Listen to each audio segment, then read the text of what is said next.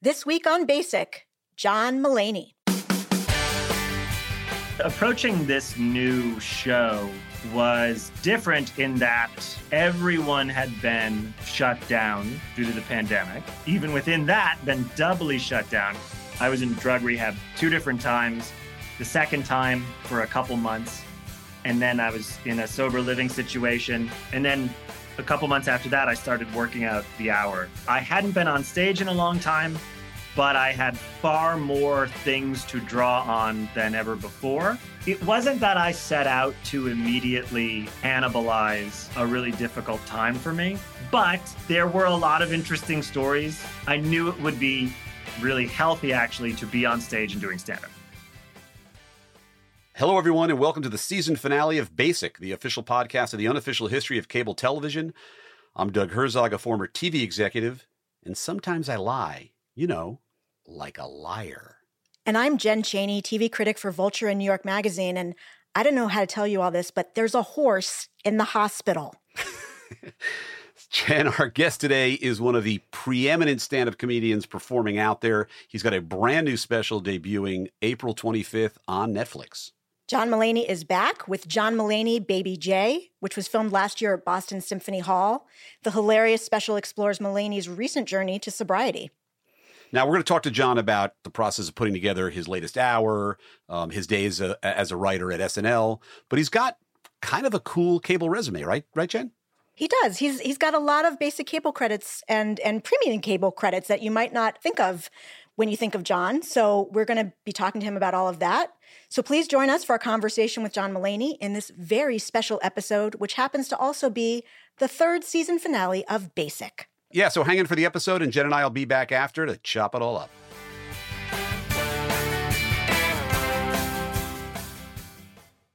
We are so pleased to welcome to Basic John Mulaney, one of the world's great stand-up comedians, and apparently a Basic fan. We'll talk about that a little later. But John, welcome to the show. Hey, Doug. Hey, Jen. Yes, I'm a big Basic fan. We're so thrilled to have you. So so if you're a fan, John, you know that we start off every show by asking folks. And you're a young man, and I understand cable probably wasn't a very big deal for you growing up because your folks probably already had it. But what do you remember about the early days of cable television, or your early days? The early days of cable was that it was like what I imagine like Chuck Berry and Elvis records were like. We didn't have it. We did not have it. It was a choice not to have it. It seemed very scandalous, cable. We were not, we grew up in the city of Chicago. Like my family's pretty Catholic and traditional, but we weren't living in a cave, but cable itself seemed like you're really dancing with the devil. What year did you graduate high school? What year did 96. Wow. So not having cable was sort of significant then. That was like Yes, I had to entice people to come over I had to create a whole other a reason to come hang with you? A whole other reason to hang out with me, yeah. And is the lack of cable what drew you? I've read this on your wiki. Is that what drew you to like a fascination with like things like I Love Lucy and the Johnny Carson Tonight shows? And not having cable meant that most of the day I was watching the UHF stations in Chicago. So that was a lot of I Love Lucy, a lot of What's Happening and What's Happening Now, a lot of Good Times. Hey. Like I missed those actual runs by a few years on network, but I just watched a lot of Channel 32 and Channel 50 in Chicago and WGN. Just to be clear, you missed the I Love Lucy run by more than a few years, but I know, but I was alive. I know you know about What's Happening. Yeah. I was alive for what was her last one? Stone Pillow, where she played a homeless woman. Did you ever see that? She has like dirt on her face, and Lucy. Yeah. I don't even know if that was a TV movie or a series, but I think it was a movie. It was a movie. Okay. I could be wrong. We're in the presence of a TV professional, Jen. Oh, yeah, for sure. I do want to add as a side note, and I'm sure this will be cut out, that my husband and I entered our wedding reception to the What's Happening theme. So just putting that out there. That is great. That's a fun theme to enter to. It really is. Yeah. So to Doug's point, it seems like you kind of got interested in comedy at a pretty young age. And I read that you were in like a sketch comedy group when you were a kid. Is that right? Yeah. We predated the Nickelodeon Rugrats cartoon, but we were called the Rugrats. You should sue. This would have been 88, 89. We basically, I think we played like theater games for 3 weeks, and then we put on a show we did a sketch show for all the parents, like 2 nights. It ran 2 nights. We each got paid $2. This woman, P.K. Doyle, who ran the theater, the children's theater, thought every actor should be paid. So we each got a $2 bill on show night. And we did we did sketches that we did basically like very childlike, watered down versions of SNL type sketches. And I remember one was it was like a translation sketch where you're watching an Italian movie and there's a translator. And I just remember one joke was someone asks, "Where did you get those shoes?" And then the answer is really long in Italian, like, and then the answer was pennies. And that got a big laugh, you know. How old were you? I would have been 6, 7, and 8. That's pretty sophisticated for a kid that age. Oh, I flat out ripped off Dana Carvey's George H.W. Bush, too. We did like a cold opening that was me doing that, like, you know, kind of like dummy lyrics, like just repeating the cadences without much substance. It wasn't like a hard take on the Gulf War. It was just kind of looking. But you were already watching SNL at that tender age. Yeah. I saw SNL probably 87 was the first time I saw it. We were already up late for some reason. And my mom was like, "Oh, this show is good. You'd like it." And I remember she explained to me, it wasn't just that it was SNL. She explained to me like what a sketch was. She goes, "So this show, they're all short. Each thing is short." And I was like, "Oh, that's a really good idea." I just thought like, "Oh, that's wonderful," because nothing should be long. Right. Short that's good parenting. Yeah, she was like, "Each of these is short." And I was like, "Great. So I don't have to like, I'm not nervous when one starts." Still to this day, I really have an ease watching sketch comedy because I know it'll end soon. So smash cut from the Rugrats, your Rugrats sketch troupe, to Georgetown University in Washington, D.C. So you leave Chicago, and there you encounter Nick Kroll. Oh yeah, I met Nick on my 4th day of college. So how did you and Nick meet? Nick is as you may have heard, was a previous guest. How did you and Nick meet? Oh, I know. I heard his. I met Nick. He was the director of the Georgetown Players Improv Group. He was a senior and I was a freshman. And I auditioned. My first day of college was my birthday. So this would have been about August 30th. I auditioned. I wasn't going to. A friend on my floor was like, "Let's go audition for this." And for some reason that week, instead of being a comedian, I wanted to be a comedy writer. Like I went through phases where I'd be like, I want to write for television or I want to be a comedian. I still do go through phases like that. So I was kind of like, I'm not going to do that. I'm not interested in doing theater or performing anymore. And he was like, "Just come with me." So I went, I got cast and he didn't. And Nick was the director. So Nick was also, you know, funniest. He was like a 21-year-old Mel Brooks. He was so exciting. So I glommed onto Nick fast and we became really good friends, but he was also the director. He was like, you know. Right. He was your boss. The boss. Was Birbiglia in that troupe as well, or he was just at Georgetown? Birbiglia was, yeah. Birbiglia had graduated right before I got to school, but he would still come down to DC to do the DC Improv, which had been like his home club.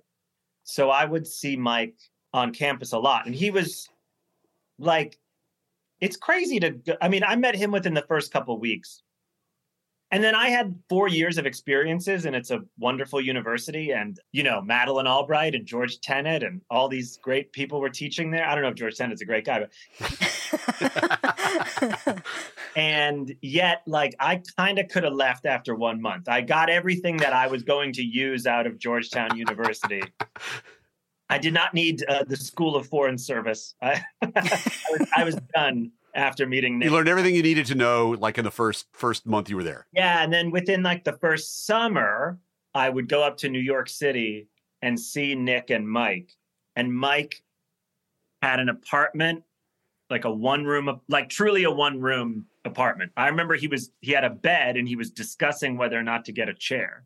And I was sitting on the floor and he was sitting on his bed and he would be like, a chair would make sense, right? Like, we should have a chair here. And I'd be like, yeah, it could make sense. I could be in the chair now, if we had one. And then he would go to the cellar and he would go to the comic strip and he would get paid like $25. And he always had a lot of cash on him. Very exciting. And he had done Letterman and he was getting ready to do his first Comedy Central Presents. Wow, that happened fast for him. Yeah, it did. I mean, he was doing so much stand-up during college and he was doing it at a good club like the Improv. So he kind of met a lot of great comics coming through there. Got it. So, but it did happen fast. I mean, and it was one of those things where I thought, oh, that's how fast it happened. Although I also knew Mike was sort of singular among comedians at that time. One of the things you did, I believe, during one of your summers was you interned for my co-host, or at least in that office. Am I correct about that?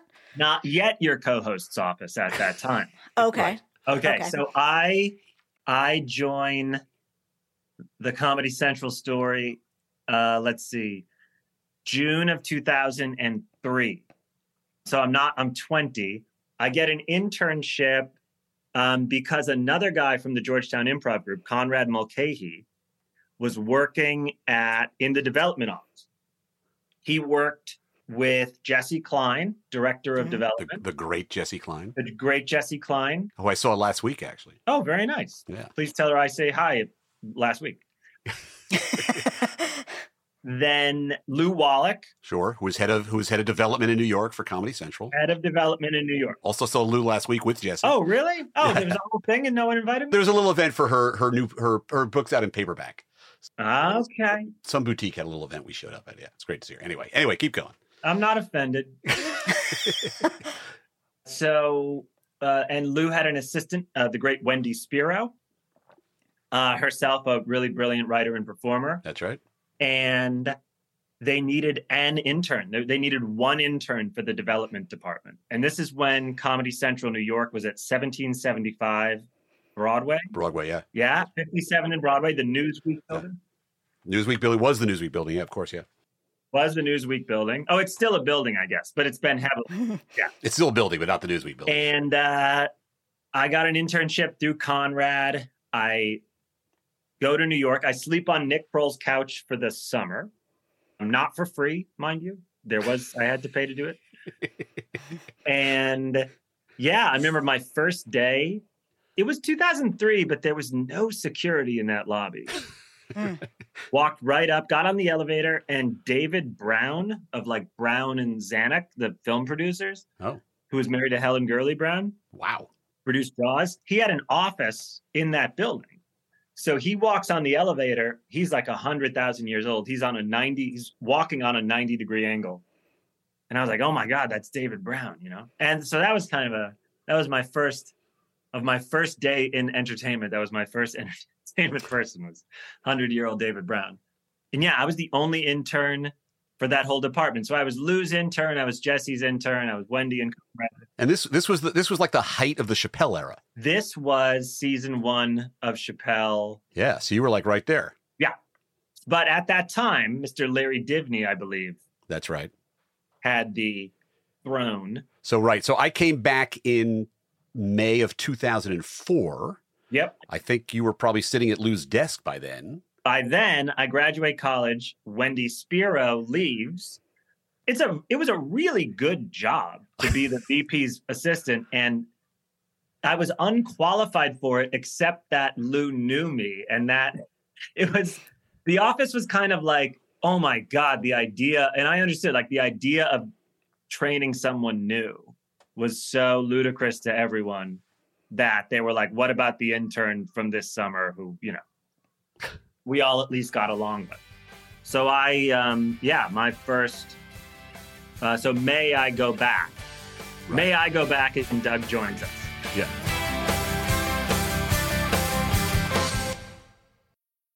Pantheon podcast listeners. Christian Swain here to tell you more about my experience with Raycon earbuds. Our family now has 3 pairs of Raycon earbuds around the house, and my wife just grabbed a pair of the Headphone Pros to replace some headphones from a company that was double the price. And yes, she loves them. Now, if you haven't pulled the trigger on a pair of Raycons, or even if you have, but you're in the market for another pair because they're just that good, well, now is the time to check them out, because they just launched their upgraded model of the best-selling everyday earbuds. With Raycon's upgraded everyday earbuds, now you also get active noise cancellation, ergonomic design, and multi-point connectivity that lets you pair with 2 devices at once. New quick charge function, 3 customizable sound styles, plus awareness mode. Available in a variety of vibrant new colors to complement any and all skin tones. I even have a pair of earbuds in a cool green color. I have tried just about every earbud known to humankind, and these Raycons are fantastic. Seriously, if you've been wanting to check out Raycons, there truly is no better time. You're going to ask yourself why you didn't check them out sooner, and Raycon offers a 30-day happiness guarantee. So what are you waiting for? Go to buyraycon.com/Pantheon today to get 20% off your Raycon order, plus free shipping. That's right, you'll get 20% off and free shipping at buyraycon.com/Pantheon. buyraycon.com/Pantheon. Hey folks, Stefan Shirazi and Renee Richardson here from the Metallica Report. And we are proud members of the Pantheon podcast family, where the best of music and podcasts unite. We've got something pretty cool for you. We're giving away an exclusive Metallica merch package worth over $250. That's a whole lot of Scary Guys, skulls, M72, and other sought-after Metallica swag. And we've made it easy for you to win. Follow and share the Metallica Report, and you're in the game. Go to pantheonpodcast.com/Metallica, enter your email, and hit that button to be entered to win. And just like that, you're eligible for our monthly exclusive Metallica merch package. And guess what, rockers? You can enter every month, so just do it. And while we love our global brothers and sisters, the lawyers won't let us ship outside the U.S.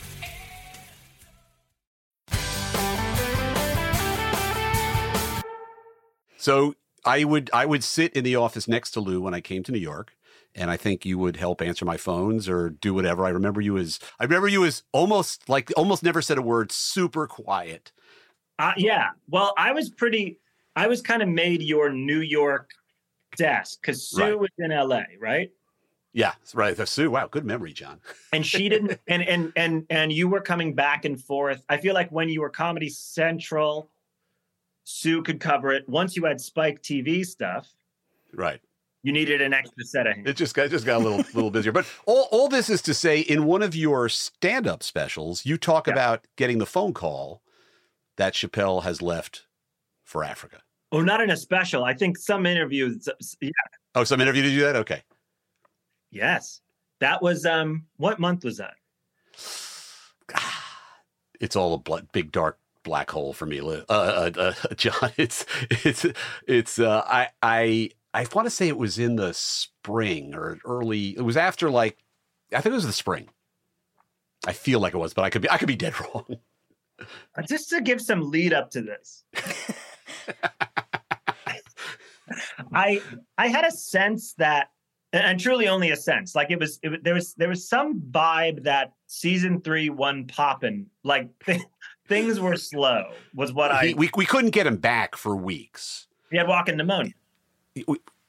Yes, and we had canceled the start like twice, I think, of them going back to work. Yeah, I remember Lou, and it was funny because Lou and Jesse had been on the season 2 finale of Chappelle's Show where he quits, right? Mm-hmm. So Lou was dealing with. They had a pretty personal relationship. I just remember at one point Dave had a manager named Mustafa, and. Exactly. I walked by Lou's office, or I was dropping something off in there because he was my main boss, just to read. Yeah. So I was covering Doug's phones poorly, and Lou was my main boss, right? And I hear Lou on the phone with Mustafa, and Mustafa asks, "What does in perpetuity mean?" and Lou said, Mustafa, it means forever and ever. And I thought, okay, so this is an interesting season 2 conversation to be having. So, yeah, I recall, I want to say it was Michelle R. Moore. Who is one of the producers. She was one of the producers. And I feel like she was like kind of the point person for Comedy Central. She was the person that would deal with Comedy Central. For sure. Yes, there were many great producers, obviously. Yeah, Neil, of course. Neil, I met my first day as an intern in 2003. He dropped by the office to meet with Lou. So now we're talking about Neil Brennan, by the way, folks. Also a previous guest. Another previous guest. I know, I heard it. It's just so right up my alley, this show. So Neil Brennan comes by the office June of 2003 to meet with Lou Wallach to discuss if Neil can direct season 2. And Wendy Spiro said, that guy, that's Neil Brennan. And she goes, he seems a little cocky, but he's a really nice guy. And by the way, that still fits. I think most would say that. Yeah, that fits, yeah. But he's a really wonderful guy. So Michelle R. Moore called one day, and it was like, it was the actual Cheech and Chong sketch. Dave's not here. It was like Dave's not home. Yeah. I was like, okay, Dave's not there. So yeah. I think Lou was in a closed door meeting, so I couldn't disturb him. And there were like 3 calls from Michelle, and production had been very just up and down, stop and start. So the actual call, it's 4 p.m. Dave was due here at 8 a.m. and he's not here. Didn't even, to me, an assistant, raise any. Didn't register. No, didn't register. I just thought, okay. And then there were 2 more calls. And then I think she said something like, you need to let Lou know that. It almost sounded legalistic. It was like, we're now talking about health and safety or something. It was like, this is like not a good situation. And I remember I remember having to say that. I was like, Michelle R. Moore's on the phone again? And it went to DEFCON 5 pretty quick. Hi, John, what? It was like walking into Lou's office unannounced, not fun. A wonderful, love you dearly, Lou. But it was at that time, what? God damn it, what? I go, so Dave's not on set? Michelle R. Moore's called 3 times. Fuck it. I'll call her back. No. Lou, this is health and safety. Well, that's a momentous phone call and a moment in time. Our producer actually, while we were talking, Googled it. Was May 2005. So it was the spring. Yep. Yeah. So to bring your Comedy Central. Yes, because Lou walked home that day. I remember we were there at the office till late. A PA had seen Dave go to an ATM. I remember that. That's right. That was the only lead we had. And he did. He emptied the ATM and got on a plane. And Lou, I remember it was really late, but Lou, it was warm out, so Lou was going to walk home through Central Park. Right. And he said, wouldn't it be great if I just ran into Dave in Central Park? And I was like, yeah, that would be great. Nobody ran into Dave for a while after that. There's one other thing I don't know if I ever told you about. What's that?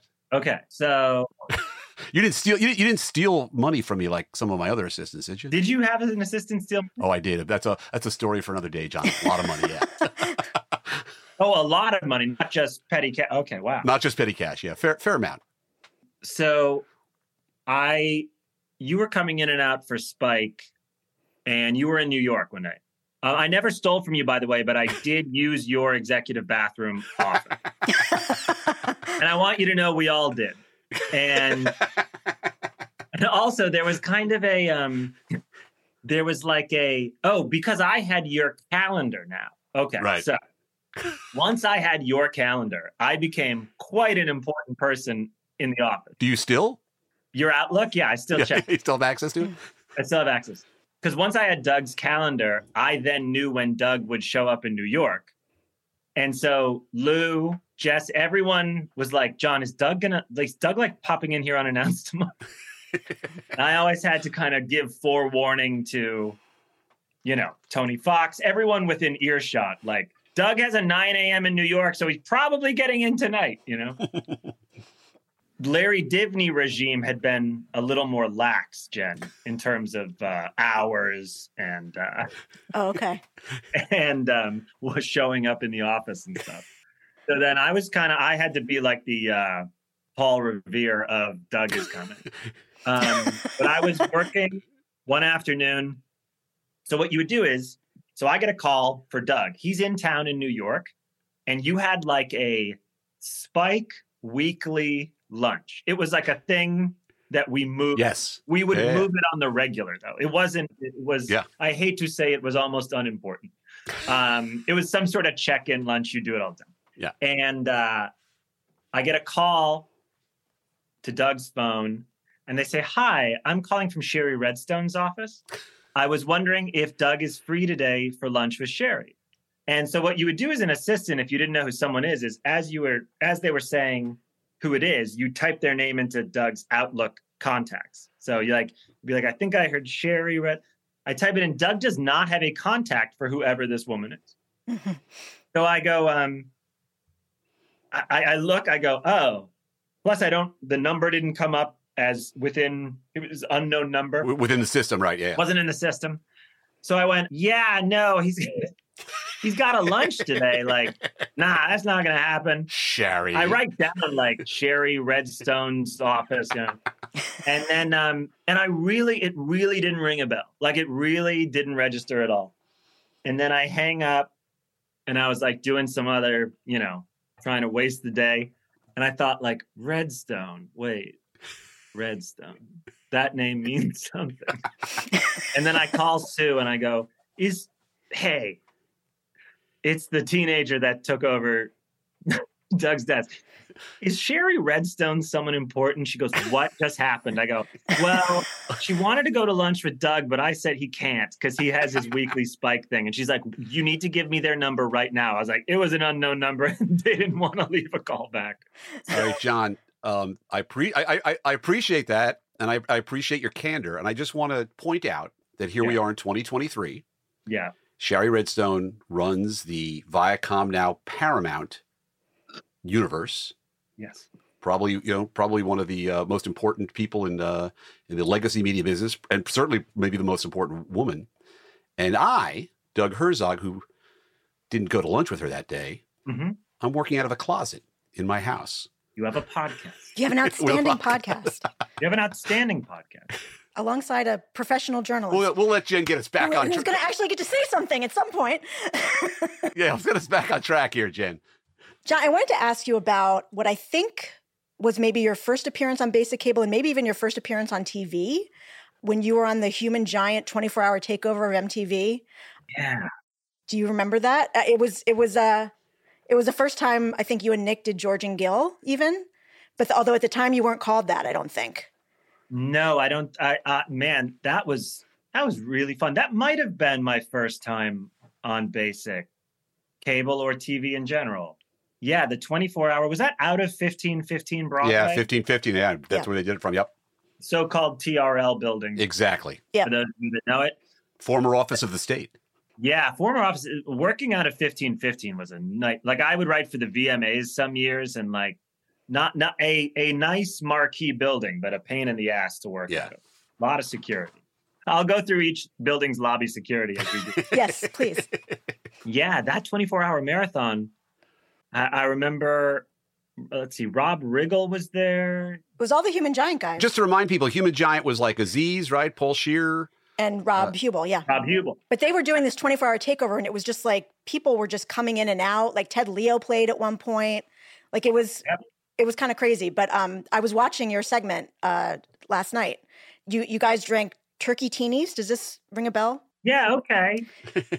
and we weren't called George and Gil. We were just like the Oh Hello guys or something. No, they called you Paul's uncles. You were supposed to be Paul Scheer's uncles for some reason. Oh, right. Well, we needed a way in. Yeah. So you did, I think it was a web series for Comedy Central, maybe. I Love the 30s, which was a riff on I Love the 80s. Which is so funny. People can find that on YouTube as well, or some of the clips from it.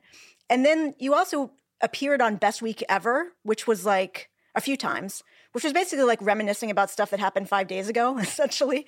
What was it like doing a real version of that kind of leaned into the formulas versus, a satire of it? Was it kind of surreal to do the real thing? It was like we were when we did I Love the 30s, we were satirizing I Love the 80s in those shows, of which Best Week Ever became the weekly. And we were satirizing it, but at the same time, like chomping at the bit to get on. Like that was like, FM radio, like getting on one of those VH1 strip shows, and one of those like sitting in front of a colored piece of paper talking head shows was so coveted. $600 a pop. Fantastic. It was the best. But they had a lot of funny people. They did. They had so many funny people. Yeah. And it really was like, I remember like it was enough to live off of. And you would be on TV, and like as a stand-up, Best Week Ever quickly became a thing where, you could put that, I started to headline with that as my credit. Remember, I went down to the Houston Laugh Stop in 2007, and like it was off of Best Week Ever. And it was such disposable, cheap television, it was shot in an empty office in the VH1 building at 1633 Broadway. Good security. You are a stickler for the addresses. I love it. Well, I just really want to give my whole universe was these three buildings on Broadway. It was like you'd go in there. It was a crowded, empty office with different rolls of paper they'd roll down. They'd go, oh, wait, we have Michael Ian Black over red, so let's have you sitting in front of green, and they pulled out a new color. And you go in on Friday and burn through a bunch of stories. And so when we did I Love the 30s for Comedy Central's broadband station called Motherload. Oh, wow. Yeah, right. Yeah, wow. Yeah, the broadband revolution. The amount of meetings you probably had about the obsolete technology of broadband. Oh man, or the title of that particular Motherload. Yeah, because MTV was Overdrive. That's right. Oh wow, I remember that. And Jen, the best decision they made was that the player didn't work on Apple computers. Well, that's fine. No one uses those. Again, working out of my closet. So by 2004, it was not at all a problem. You guys had some like exclusive with Windows. It was, even at the time, I was like, boy, Viacom's a little odd.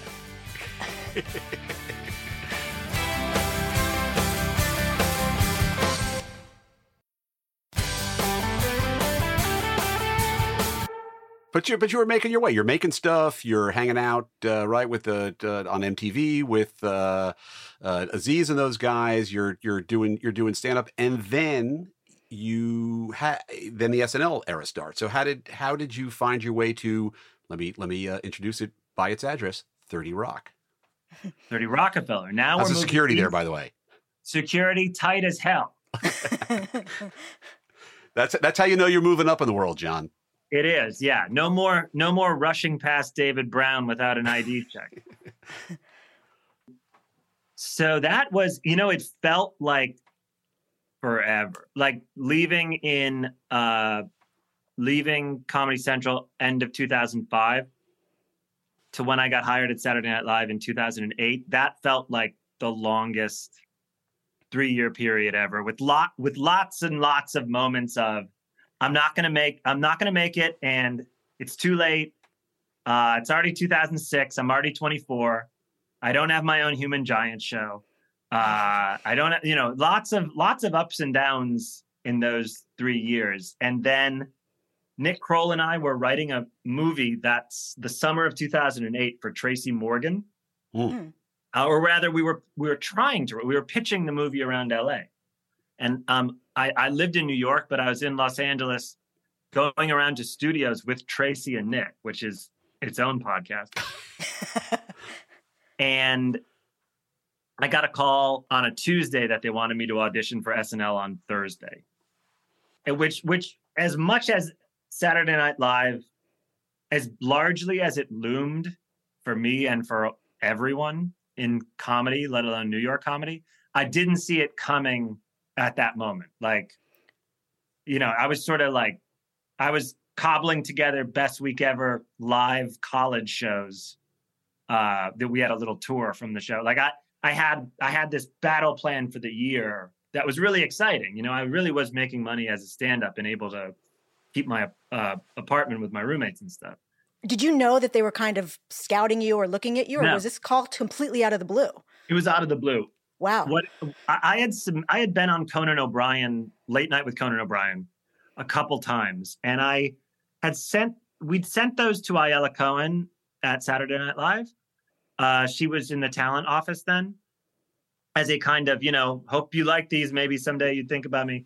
But I didn't think I was on their radar at all. In fact, I think I'd heard no, they have maybe the summer before, sort of this didn't do anything for them. So it really came out of the blue. I guess what happened was I'd been doing the monologue portion of the Ass Cat improv show downtown in UCB. Yep. And Amy Poehler and Seth Meyers would do that Sunday night show. And they were very nice and supportive and liked when I did the monologue. So they put in some kind of good word for me. And that's what sped that up, I believe. Oh, okay. So what was your audition like?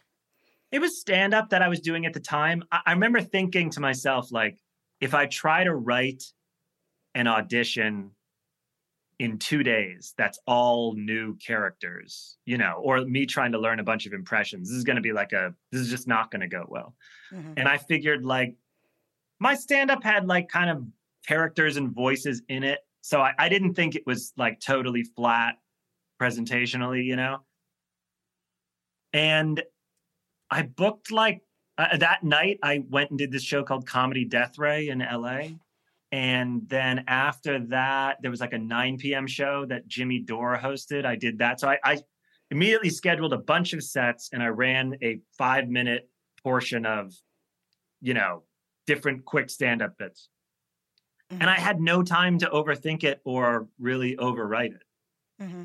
And what type of job were you offered? So I auditioned on the stage, right. For cast, but they offered me a writing job, pure writing, no on camera. They were clear about that. Okay. I liked writing for other people a lot. And it felt like something I was going to keep doing in some way, and there were I knew of lots of comedians who had written for other people. It seemed like I remember thinking having sort of 2 legs to this table. I had 2 legs to my tripod, stand up and writing. And I was that's a little more stable. Mm-hmm. And I was really excited because also Conan had been a writer. And I think there was no one I looked up to more than Conan.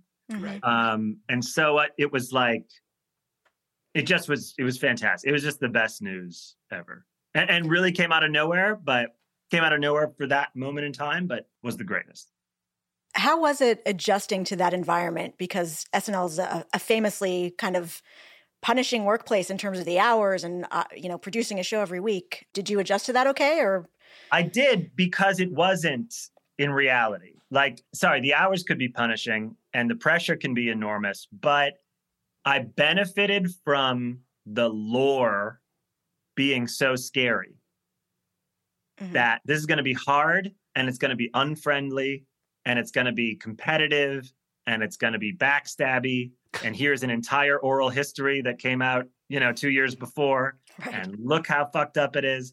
I remember the night before my first day at SNL, I was on the phone with Dan Mintz, the brilliant comedian. Oh, I know him. I was on the set of Veep when they made the finale. I got to know Dan a little bit. Oh, yeah. He's the greatest. So He and I had been writing for Dimitri Martin's show together.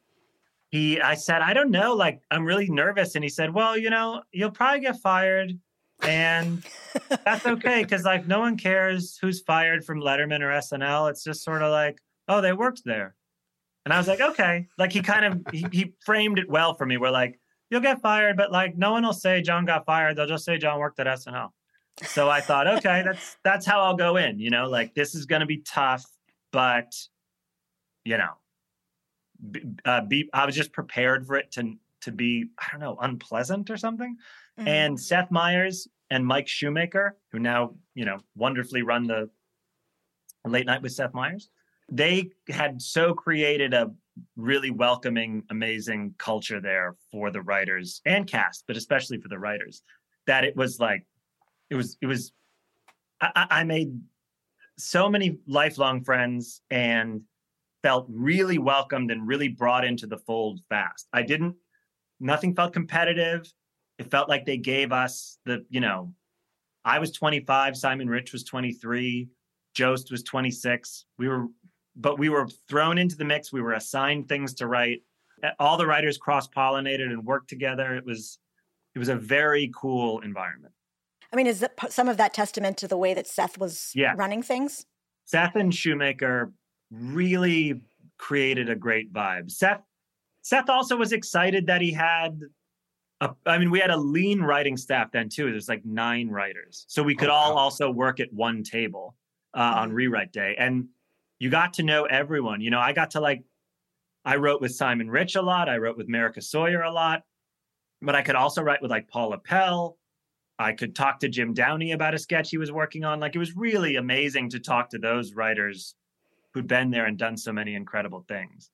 Mm-hmm. Yeah. Seth. So in that place, like, your access to information and your access to the show itself and how credit is shared can sometimes be made really prickly. But Seth wanted everyone to feel like they were a part of it. He wanted everyone to get jokes into the cold open. Mm-hmm. And he always gave credit to all of us too, Well, I was gonna say, you even from the outside, it was pretty well known that you were quickly becoming a major part of the writing staff and a real mainstay there. Well, that was a very kind thing that like Bill Hader did as well, was he would say, oh, this writer, John Mulaney, wrote this, or Simon Rich wrote this. I sensed that. I was sort of living in that office, 24 hours a day, loved it. I mean, there was nothing more fun at 25 than to just sleep there and work there all day. It was the best. Speaking of Bill Hader, do you have a favorite Stefan reference joke that you got in there? Yes. There's so many good ones. But...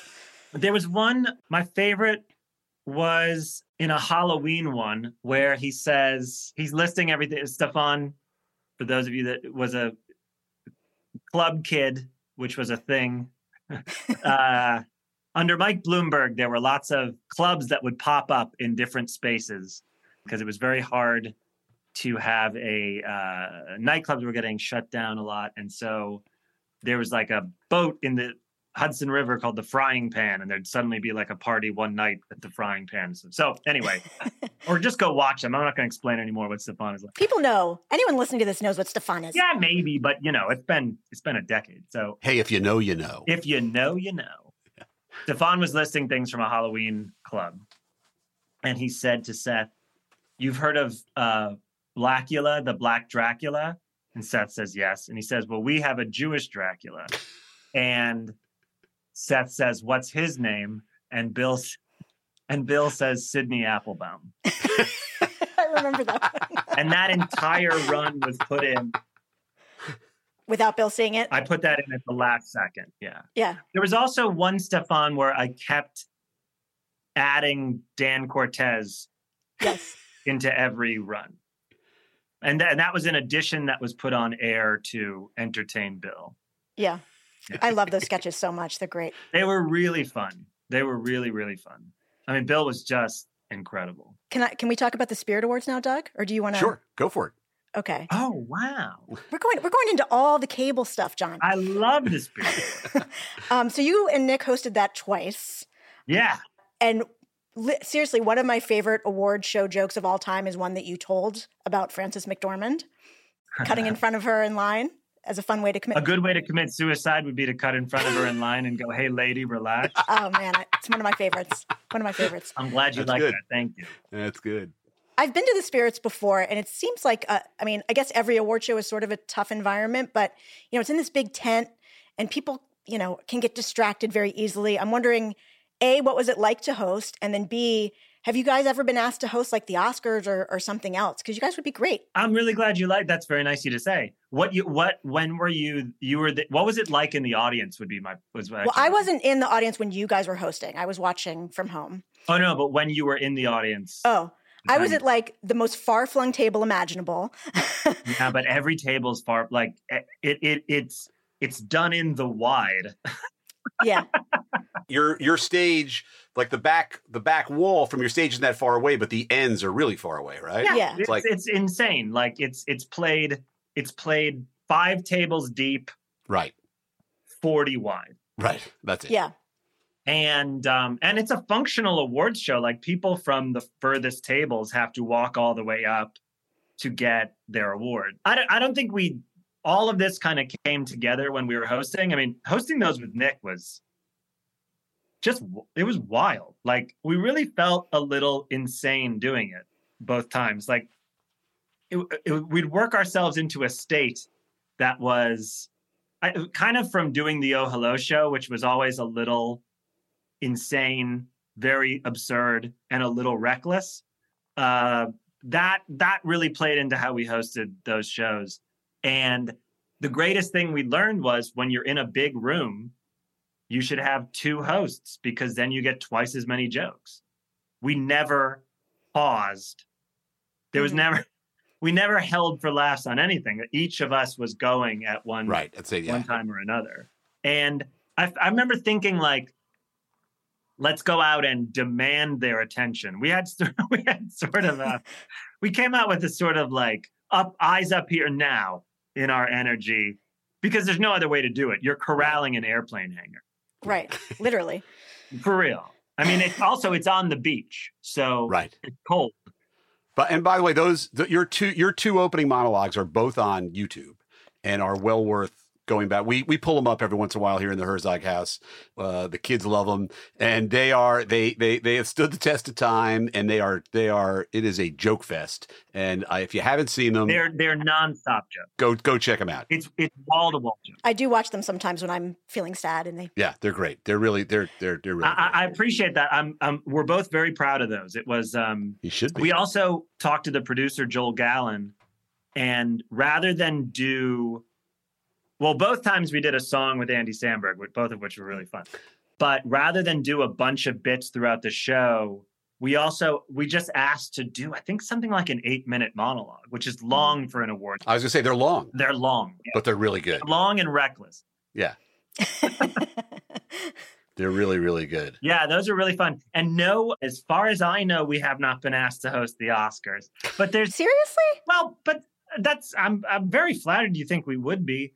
There is something that's like, if I could choose any award show to host, I would host the Spirit Awards. Like, there's just something that is fun. It's in the afternoon. The stakes feel totally different. Yes, I agree. Us walking, like when you walk into the Oscars, if you're just walking into someone else's house in a weird way, as far as they knew, it was our tent at the Spirit. Right. That's funny. Speaking of hosting, John, you have to correct me on this. I believe at one point we took, when I was still at Comedy Central, you were well into your tremendous career at this point. So I'm thinking it's probably around 2014, 15. We came and had a conversation with you, I think about either maybe we're already thinking, John, I think we already knew John was leaving and we were thinking about next host for The Daily Show, or it might have been to follow John. Maybe Colbert had already left. Does this ring a bell? You remember we had dinner with Becky and Kent Alterman, and I think we were kind of floating your interest in that. And you were very lukewarm, as I remember. No. I was not lukewarm. I went to a great dinner with Kent Alterman. The wonderful, wonderful Kent Alterman. The great Kent Alterman, yeah. Have you seen Kent Alterman lately, Doug? I have, yesterday, actually. Maybe? As a matter of fact. By the way, I just want to say, John, also seen Dan Cortez, but okay. What? In what context? I hear from Dan on. I've actually seen him, but we go back and forth on the social media. Anyway, back to you and the Daily Show. Well, I want to know. I mean, I think I speak for Jen and all the listeners when we'd all rather hear about you and Dan Cortez DMing each other. Yeah. Well, hopefully one day we'll be lucky enough to have him right here. Get it, man. Yeah, I think Jon Stewart was leaving The Daily Show, and you guys had a conversation with me about it in maybe early 15. That'd be like 15, 16. Yeah, something like that. It was shortly after the SNL 40th anniversary. and I had a sitcom on Fox that they'd aired all 13, but it was canceled and I mean, it didn't do good numbers, but at least critics reviled it. So it was a fun time. I came to a taping one night with Becky. Oh, nice. Yeah. Hey, that's a rare. You're in a rare group there. Yeah, exactly. Weren't a lot of us. You were there for history, Doug. Yeah. I know you were there for history. We had a nice VIP area for people like Doug. We had drinks and snacks. And, it was well taken care of. It was all good. Yes, and you could watch the magic from a monitor. So I remember going to dinner with Kent. I was extremely flattered that y'all were asking me about it. I sensed they would be big shoes to fill. I think I also was I was gun shy from putting myself out there at that moment after the Fox run, and I sensed all eyes would be on whoever came after Mr. Stewart. But I was also just a little gun shy, and it wasn't the right thing at that moment. But I remember saying to Kent, I said, I wish you were asking me this question in 5 years, or I said, I wish it was 5 years from now. And he went, yeah, but it's not. I mean, I just remember Kent had a great tone of, I hear you. I'm here to hear out anything you have to say, but it's now and we're asking you about it. And like, we can't talk hypothetically for that long at this dinner, John. But filled with empathy. Filled with human empathy, Kent Alterman. Yes, absolutely. Has anyone approached you about being one of the hosts for the week on The Daily Show as they're rotating through? Oh. Is that something you might want to do? Good question. Oh, I don't know. Now you should be mad they're not, John. What the hell? Yeah, seriously. What? A week? Well, it's really only 4 days, so it's not a full week. It's only 4 days? It's only 4 days. Okay, well, Doug. Yeah, Doug. Good. I'll get on that. Yeah, DM. DM Dan Cortez, who could DM somebody he knows at Comedy Central, and maybe Sherry Redstone will return my call. We'll see. We'll get on. Sherry and I are very close now. I ended up going to that lunch. You can. I'm in the recent books about the Redstone dynasty as her lunch companion. So John, when our listeners hear this, your brand new Netflix special will have dropped. Jen and I have both had the opportunity to see it. Oh, you have? And I saw you live last summer, my husband and I. So I had already kind of seen it, but now I've seen the Oh, Jen, where'd you come see the show? Merriweather Post Pavilion in Columbia, Maryland. Very nice. Yes. Hot night. Humid. I think I went jacketless. I think you might have. Yeah, but it was great. Before we get to the special, by the way, congratulations! It's brilliantly shot. And you're brilliant as always. But one of the things that struck me, first of all, you are wearing a beautiful suit, John. Hey, thank you. And nobody wears a suit outside of maybe James Bond like you do. It's James Bond, Steve Harvey, and then myself. That's the current list. I don't make the list. I'm happy to be on. So we'll get into the special in a second. But I just want to ask you, how often do you wear a suit when you're not on stage? I try to for things like when Olivia and I go out to dinner or any time. Okay, here's what I try to coordinate. My son is 16 months old. He's very observant. He's come back. He was on tour with us a lot. So but he was always going to bed before my shows.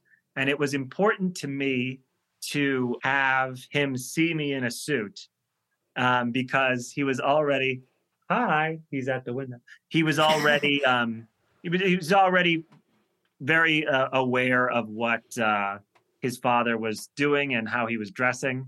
And so I have tried to pass through the house in a suit because I was always very impressed by my dad coming home in one. So even though Malcolm's asleep after my shows, whenever possible, I try to have one on in the afternoon if it makes sense for that day's events. If I can ask a Malcolm-related question that relates to your special, you do a couple of jokes related to your son, but you've always kind of pulled from your personal life in your stand-up. And now that you have a child, is your calculus about that changing at all? Like how often you want to mention him and things like that? Is my calculus changing? It's That's an interesting question. He can't really give his okay to jokes about him. Right. And I'm aware of that. You know what it is? I hesitate to say this because I'm a working comedian and I want to sound like I can be really prolific, but I can't say it's such a straightforward relationship. I don't have that many takes on it, Okay. I'm his dada and he's my son and he's my favorite thing in the world and all sorts of other things that aren't that comedic. Mm-hmm. Right. It's more satisfying than anything I've ever done in my life. Being able to put him down for a nap is like more satisfying than anything else. It's very straightforward and saccharine. So I don't know what to say about it, Well, as he gets older, you're going to have plenty to say. I have a feeling. Yeah. Well, and then he'll withhold permission, unless I get him a car. He'll let me do an hour about him. Coming into this special, and it's this is not a secret to the audience or to anybody who's seen you, perform your set that they might see on Netflix. You've had a pretty interesting personal life over the last couple of years. So just coming into the special, did you approach it any differently than you had previously? Or was it just like, hey, I'm ready to get back to work and I'm going to do this the same way I've always been doing it? It wasn't approaching this new show was different in that everyone had been shut down due to the pandemic. Right. And I had, even within that, been doubly shut down because I was I was in drug rehab 2 different times. The second time for a couple months. And then I was in a sober living situation. And then and then a couple months after that, I started working out the hour at this place, City Winery, in New York City. It was a strange thing where I hadn't been on stage in a long time, but I had far more things to draw on than ever before. It wasn't that I set out to immediately cannibalize a really difficult time for me, but there were a lot of interesting stories, and I knew it would be really healthy actually to be on stage and doing stand-up. So it all lined up where the material was kind of there, needed to be worked on for a couple of years, but a lot had happened. I did find it really, it built my self-esteem up to talk about it. Right. So, I started to get some self-respect and clarity, and being productive really made me feel good. So it was that plus a lot of interesting things, some of which had become public. And so there was maybe to my fans, some expectations about what I'd be talking about. In terms of the special, what I approached differently about it was, this tells the story of a wild, self-inflicted crisis I went through. I was far less surgical with editing out material. This is kind of the one time to tell this whole story of what a big intervention, what drug treatment, what drug recovery is like. And so there's a little more in it than previous specials. I didn't look at it as, at 59.9 minutes, this has to wrap up in a certain way. Got it. And I'm a lot prouder of it. I'm very proud of it. You should be. It's great, by the way. And it's not only, you share so much and in such a funny, insightful way, but it's also beautiful. It's beautifully shot. I can't believe I've never been to the Boston Symphony before. What a beautiful venue. It just, everything is great. And David Byrne. It's a really beautiful venue. David Byrne provided us with some beautiful music. Scott Pask is an amazing production designer.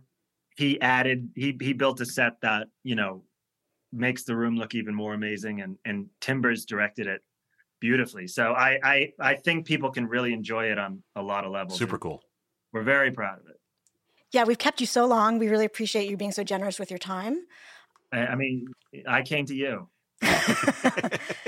So you may be familiar with our traditional last question, which is, what is your favorite basic cable show of all time that isn't something that you've worked on? Okay. I thought a lot about this. Great.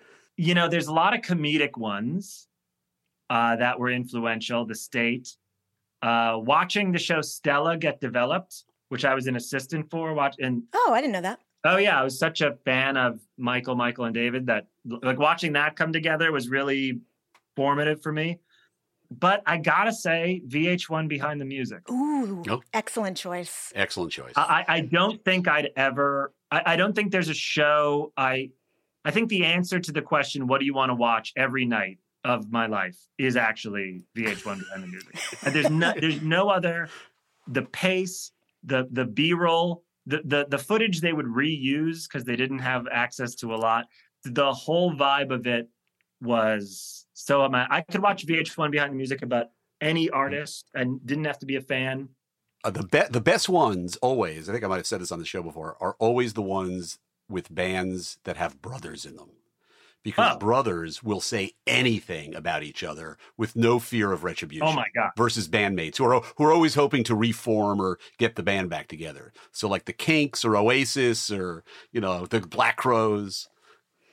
Bill Hader and I and Jimmy Kimmel, I can't remember how we got on this circuit, but we send each other lots of YouTube interviews between Alex and Eddie Van Halen.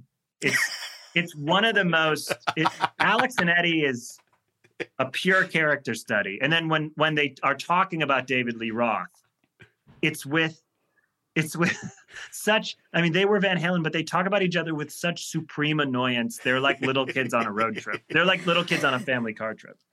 That's hilarious. What was the first Behind the Music you saw? Did you watch it from the very beginning? I don't remember because I never caught the premiere at night. I did. I remember. I was like, the Milli Vanilli one was the first one, I think. Milli Vanilli, that was the first one. That's a great. That was the first one?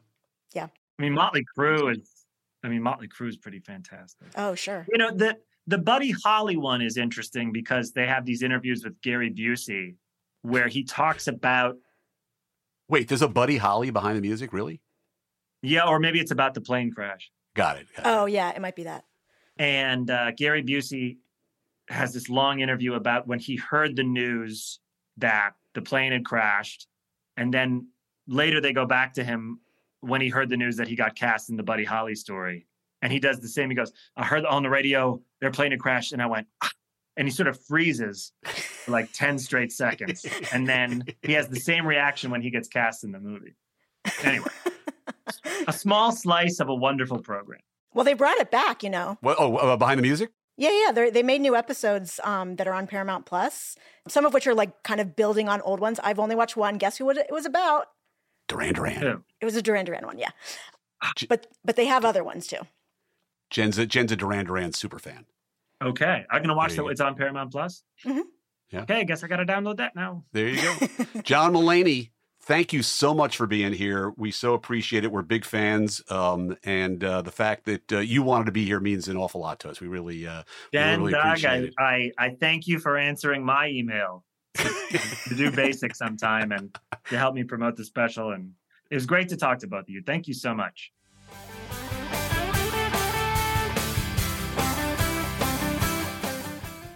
So that was the great John Mulaney. Heck, he was so charming, and he wanted to be here, Jen. I don't know if our fans or our listeners. I don't know if we have fans, but I know we have listeners. But I don't know if they picked that up. But he actually is the very first big star to kind of approach us and say, "Hey, I'd like to be on your show." So that was. I still don't believe it's real. I still don't believe he listens to the episodes. I believe him, but it's just hard for me to wrap my mind around. Yeah. He's had such we heard a lot about his career, which was really interesting, but he's had really such an interesting career, sort of going forth between writing and performing. And I don't know, I just, and we didn't really get to drill down too far, but I wanted to sort of hear a little bit more about being a writer on Saturday Night Live for a guy who's best known as a performer. Just wondering what that was like. He was on the air a little bit in certain sketches and certain bits, but he was mostly a writer, right? He was, but he had also been writing, as he talked about, for other things before. So it's not like writing was new to him. And I would imagine, not that I'll ever be on Saturday Night Live, but it might be a little more comfortable to start out being a writer and not having to be on camera, just to kind of get a feel for the place first. But I think he's a brilliant writer, and you can see that in the stand-up special for sure. And a brilliant stand-up. I think he's really, kind of one of the top guys out there right now. And given actually, honestly, if you're listening to this and you haven't seen the special yet, given, all the news and swirl surrounding, him over the last couple of years, I think the special really holds up. I thought it was really good. Mm-hmm. Yeah, for sure. And, it's funny because we think about John Mulaney as a stand-up. We think about his work on Saturday Night Live, but he really has done a lot of stuff in cable. Starting out, some of the shows we talked about, we didn't talk about Documentary Now, right? Which is another great show that he has worked on some episodes for. So he has a pretty substantial resume. And a real student of television, clearly. I mean, going all the way back to when he was a kid without cable, watching things like, I Love Lucy and old Tonight shows. And, and then you just heard him, talk later in the pod about, some more obscure cable shows like, Stella and Michael and Michael and those things. I mean, he just really loves the form. He loves TV. He loves comedy. And, it sounds like he's a fan himself. And I love the fact that his mom had him watching SNL at 6, because I was like that too. I'm a little older than John, but my parents would wake me up at like 12:45, like Mr. Bill's on, and I would get back out of bed to go watch Mr. Bill. Well, as you said, that's just good. That's just good parenting. I think it's good parenting. And then I really started watching it when Eddie Murphy was on, and I was very young. I was like elementary school. And I got to stay up and watch it because. And by the way, if you didn't stay up and watch it, you did not see it. Right. That's correct. Although we did have a VCR. I did record the Drew Barrymore episode so I could watch it and rewatch it. But yeah, certainly in the 70s when it started, you had no way to preserve it. That's why my parents had to wake me up for Mr. Bill. That's right. Maybe we'll edit this, but this is our season finale, which we should let our listeners know. And I just want to say on behalf of myself and Jen, we're taking a little hiatus here, but we have certainly enjoyed all of this and bringing this show to you each week. We hope you have too. I think you feel probably the same, Jen, right? Absolutely. It's been so much fun this season and the previous 2 seasons. And I feel like, we're taking a hiatus at a moment when we've learned that John Mulaney is a listener. And like, how can you go out on a possibly higher note? I don't think you can. That's right. Well, we'll watch this space, and we'll let you know what happens with Basic going forward. But that being said, want to thank everybody at Pantheon, Christian and Peter, Lindley, Brian, Zach, the whole team here at Basic. It's been great. We, of course, appreciate all of you for joining us each week and listening. And we want to thank everybody who came by and joined us on the podcast. Of course, John Mulaney, who asked to be here today. So with that, we'll bid you a farewell, and we'll see you when we see you. Right, Jen? We will. Thank you so much, everybody. Basic is a Pantheon Media production in partnership with SiriusXM. Hosted by Jen Chaney and Doug Herzog. Produced by Christian Swain and Peter Ferrioli. Lindley Ehrlich is our assistant producer. Sound design and music by Jerry Danielson. Mixed and mastered by Brian Slesher. Recorded and edited by Zach Spizner. You can find Basic on Apple Podcasts, the SiriusXM app, Pandora, Stitcher, or wherever you like to listen. If you like the show, please rate, review, and share so other people can find us. Don't forget to follow the show so you never miss an episode.